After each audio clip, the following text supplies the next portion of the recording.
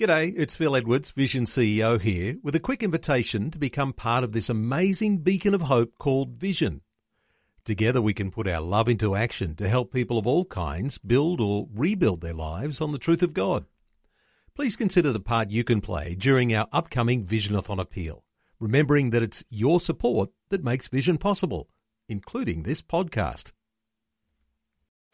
Connecting faith to life. Vision. The story. So I went in there and it was full of Christian songs and Christian literature and books and Bibles, and this little woman at the counter, she called me over. She says, "Come over here, dear, come over here."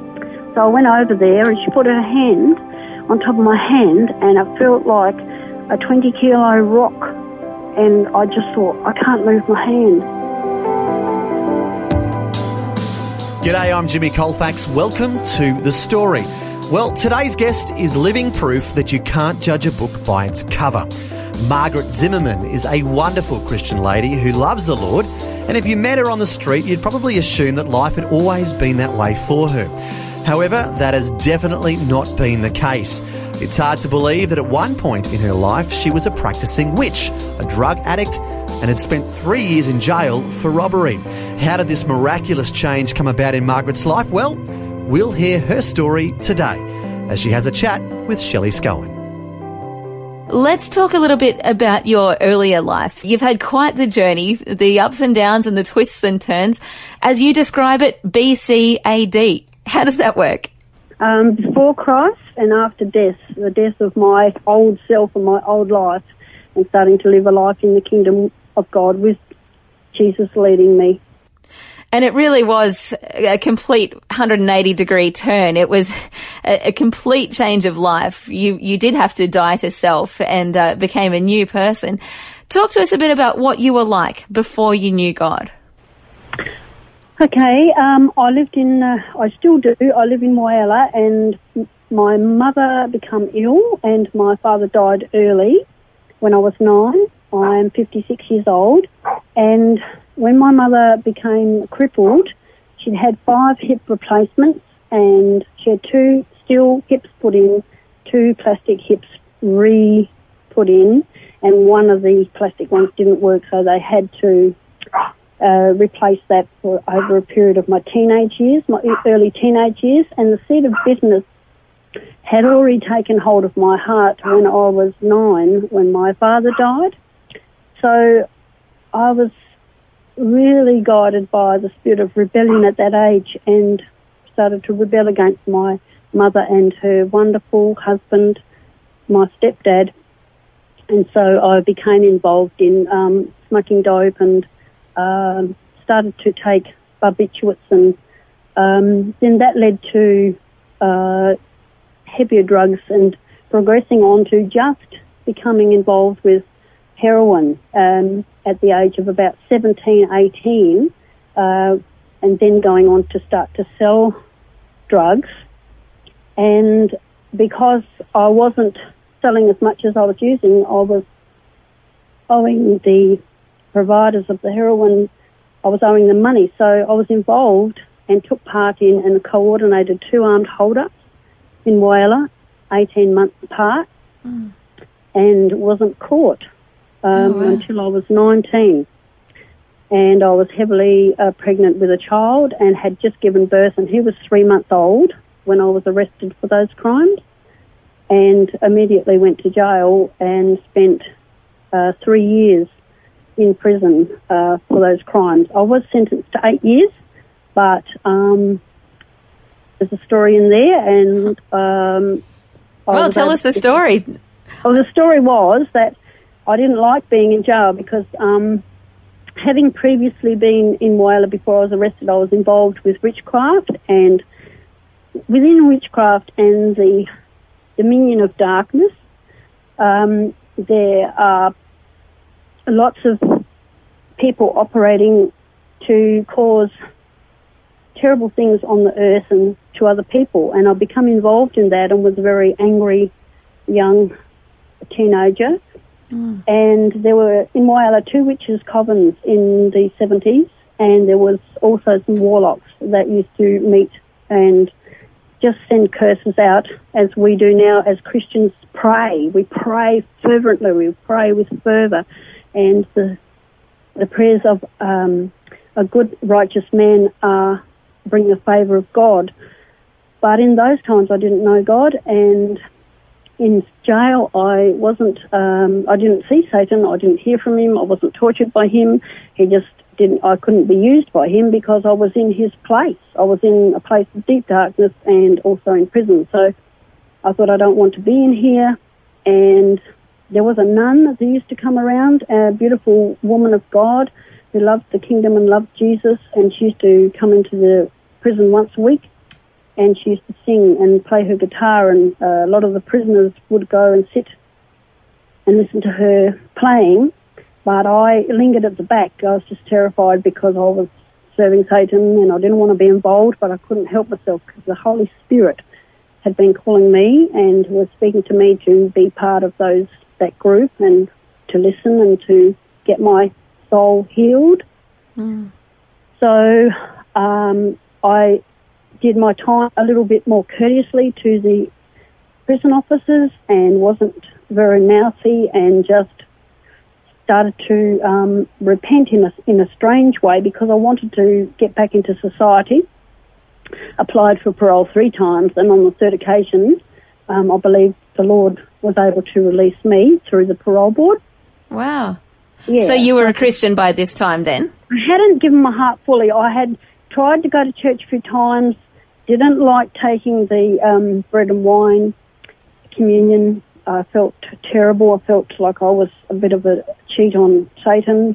But I wanted a good life. I wanted, when I go back to the community, never ever to come back to jail. And God knew that. He knew my heart. Mm. And so, I was in there for 3 years. I was released in June of 1981. And in July, the 31st of July, on Friday at 2 o'clock, Jesus Christ walked into my life fully converted, led to the Lord by an 84-year-old woman in a Christian bookshop on my knees, crying and weeping, and the Holy Spirit just on me and changing my heart and renewing my whole life and bringing me into the kingdom of God. So I was truly delivered that day. Wow. An amazing deliverance, like you say, because you were, I guess, in the grip of Satan. You said when you were taking communion, or you didn't really want to take communion in jail because you felt that you didn't want to cheat on Satan.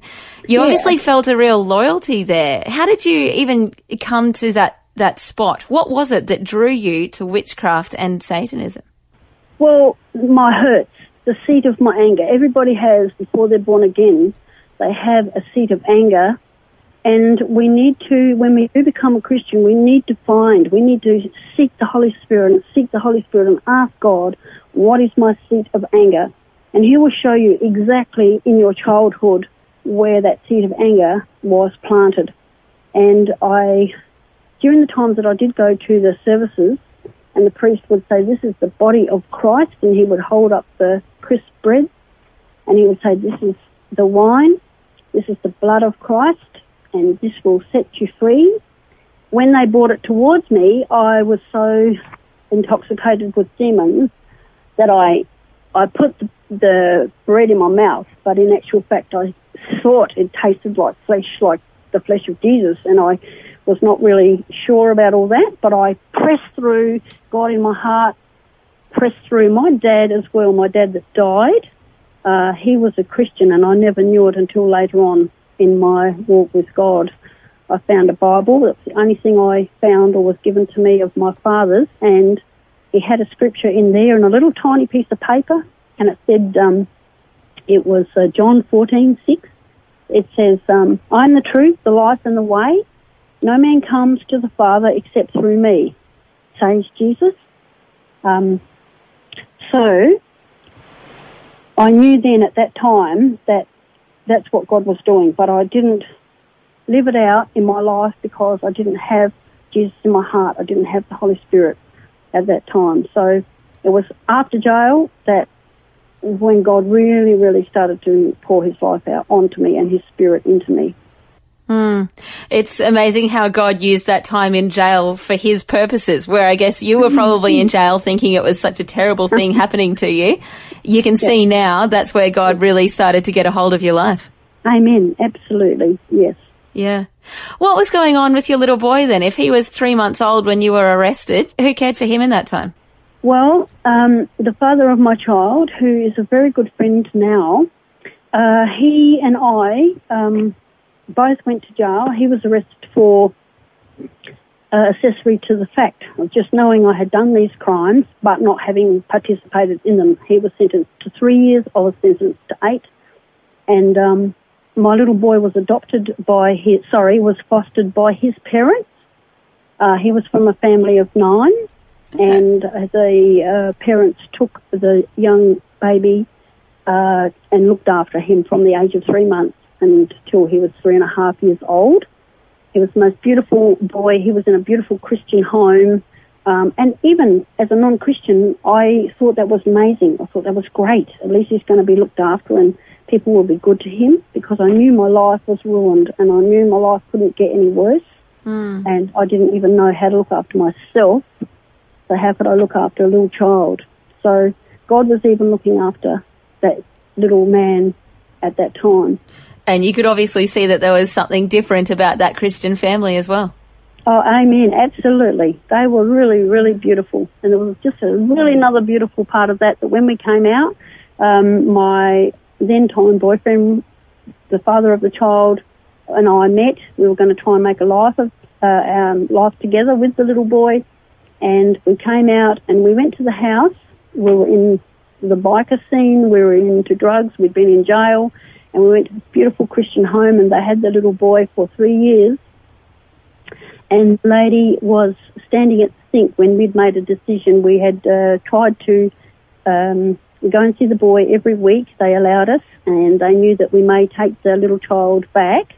And they had been praying and asking God that, whatever it would be, but they would love to have the child. So my boyfriend and myself, we'd been together previously for 6 years.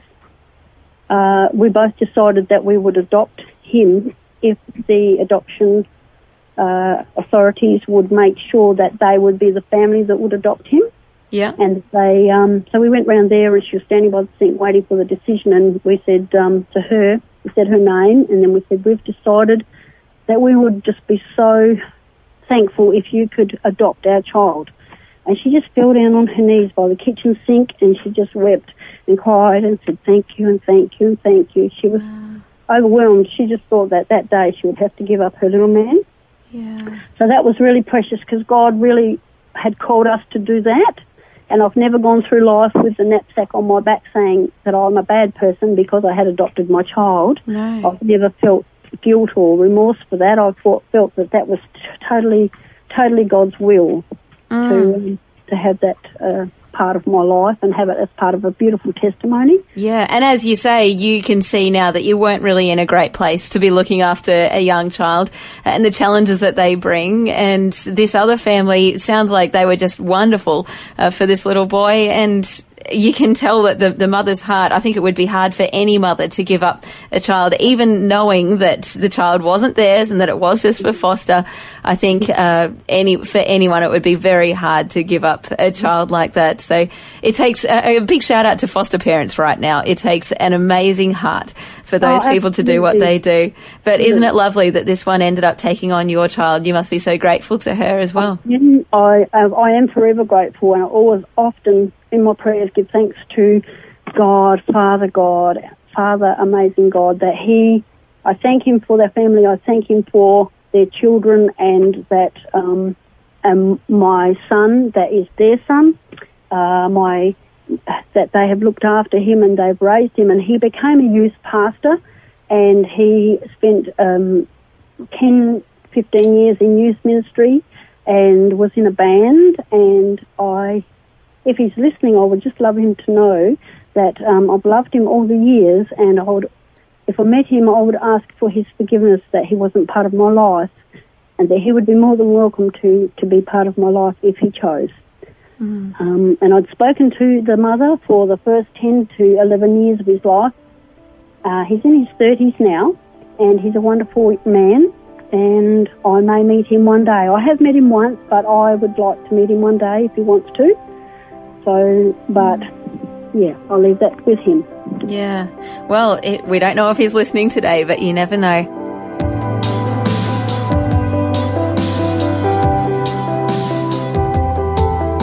You're listening to The Story. Today, Shelley Scowen is having a chat with Margaret Zimmerman from Whyalla, South Australia. And as we just heard, she is hopeful that one day she'll be reunited with her son. We pray that that will take place in the not-too-distant future. Next, we're going to hear about the day she reluctantly went into a Christian bookstore and her life would never be the same. That and more when we return. If this program has highlighted something you'd like prayer for, we'd love to pray for you. Call 1-800-PRAY-FOR-ME. That's 1-800-772-936. It's a free call. Or text 0401 132 888.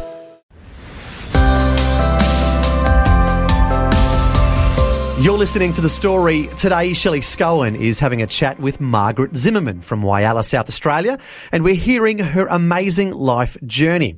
We've heard how at one point in her life she was a practicing witch, a drug addict, and had spent 3 years in jail for robbery.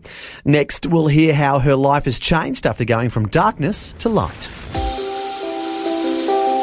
So tell us, Margaret, what is life like now that you belong to Christ? You belong to Jesus rather than belonging to Satan.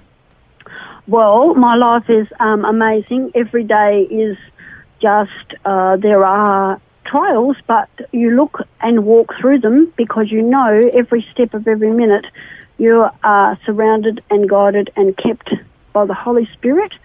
And as you read the Word of God, then everything in your heart starts to show you the light that is in your spirit, and it shows you the way, and you are led every day. You commit yourself to prayer, you meet with the Father and the Holy Spirit and Jesus, and you're able to get through that one day.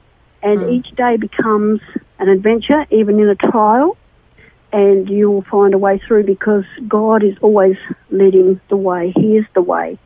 So my life has changed, and God led me into a beautiful church in Whyalla, Bethel Christian Centre.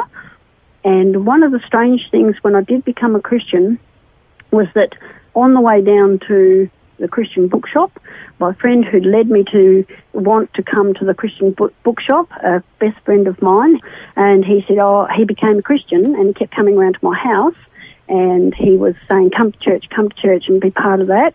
So I would hide in the house, and I would not wanted to see him, and then I decided, I'll be his friend still. So it doesn't matter if he's that God person or he's got that Bible thing under his arm. I'll just go and we'll be friends. And he said, I'll come down to the Christian bookshop. I'm going down there, and I thought, oh no, these Christians, they've even got bookshops, So I got down there, and I was sitting out the front, and I was having a smoke, and he said, I'm going inside, and I said, well, I'm not. He said, oh, come on, just have a look.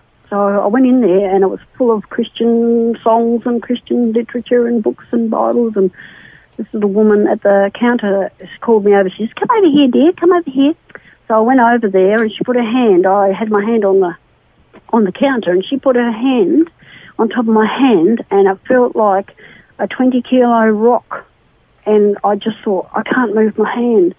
And she just spoke, and the anointing of God was on her, and she just spoke into my life and said, you need to give your life to Christ today. You can't leave this shop unless you give your life to Christ, because Satan will kill you. He will get a car, and he will run you over because you are in God's shop right now. And I took that literally, and I went out the back, and I fell on my knees because she had the power of God on her, and she led in the sinner's prayer. I said that. And then I just wept for 2.5 hours, and my friend was in the shop, and he'd closed the shop, he'd done the till for her, he'd set everything in bags, and I didn't even know all this until we were walking home. And but since that day, that was July the 31st, 1981, at 2 o'clock on a Friday, and we were right there through till 6 o'clock at night because she'd been praying for me. And then I went to Bethel with him, and I was baptised in water, and baptised. I went and told my mum, and she was amazed amazed. She was a Welsh lady, and she did love Jesus, but she didn't know him through his spirit. So I asked her if she'd come to church with me, and she couldn't wait to get there.